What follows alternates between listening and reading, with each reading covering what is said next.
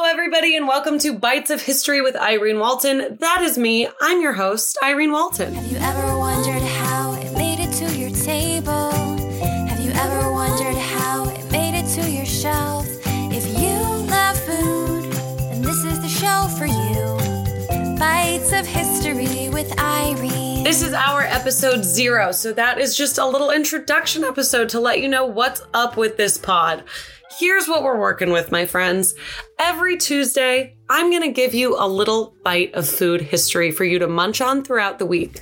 That can be anything ranging from why is butter different shapes on the different coasts of the United States? Where do cotton candy grapes come from? And is genetic modification really that bad when it comes to produce? We're going to dive into it all. I want to make what you want to hear, though. So make sure that on this episode, our little episode 0, you leave a 5-star review and a comment letting me know what kind of stories you might want to hear about, because I want to record those and learn about them also. Here's the thing. I have been in a love affair with food since literally the day I was born.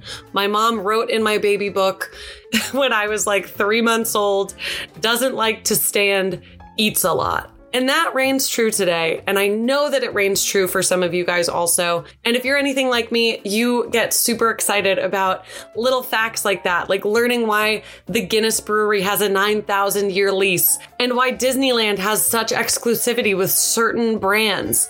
It's so much fun to learn, and it's going to be so much fun to share with you guys. I cannot wait.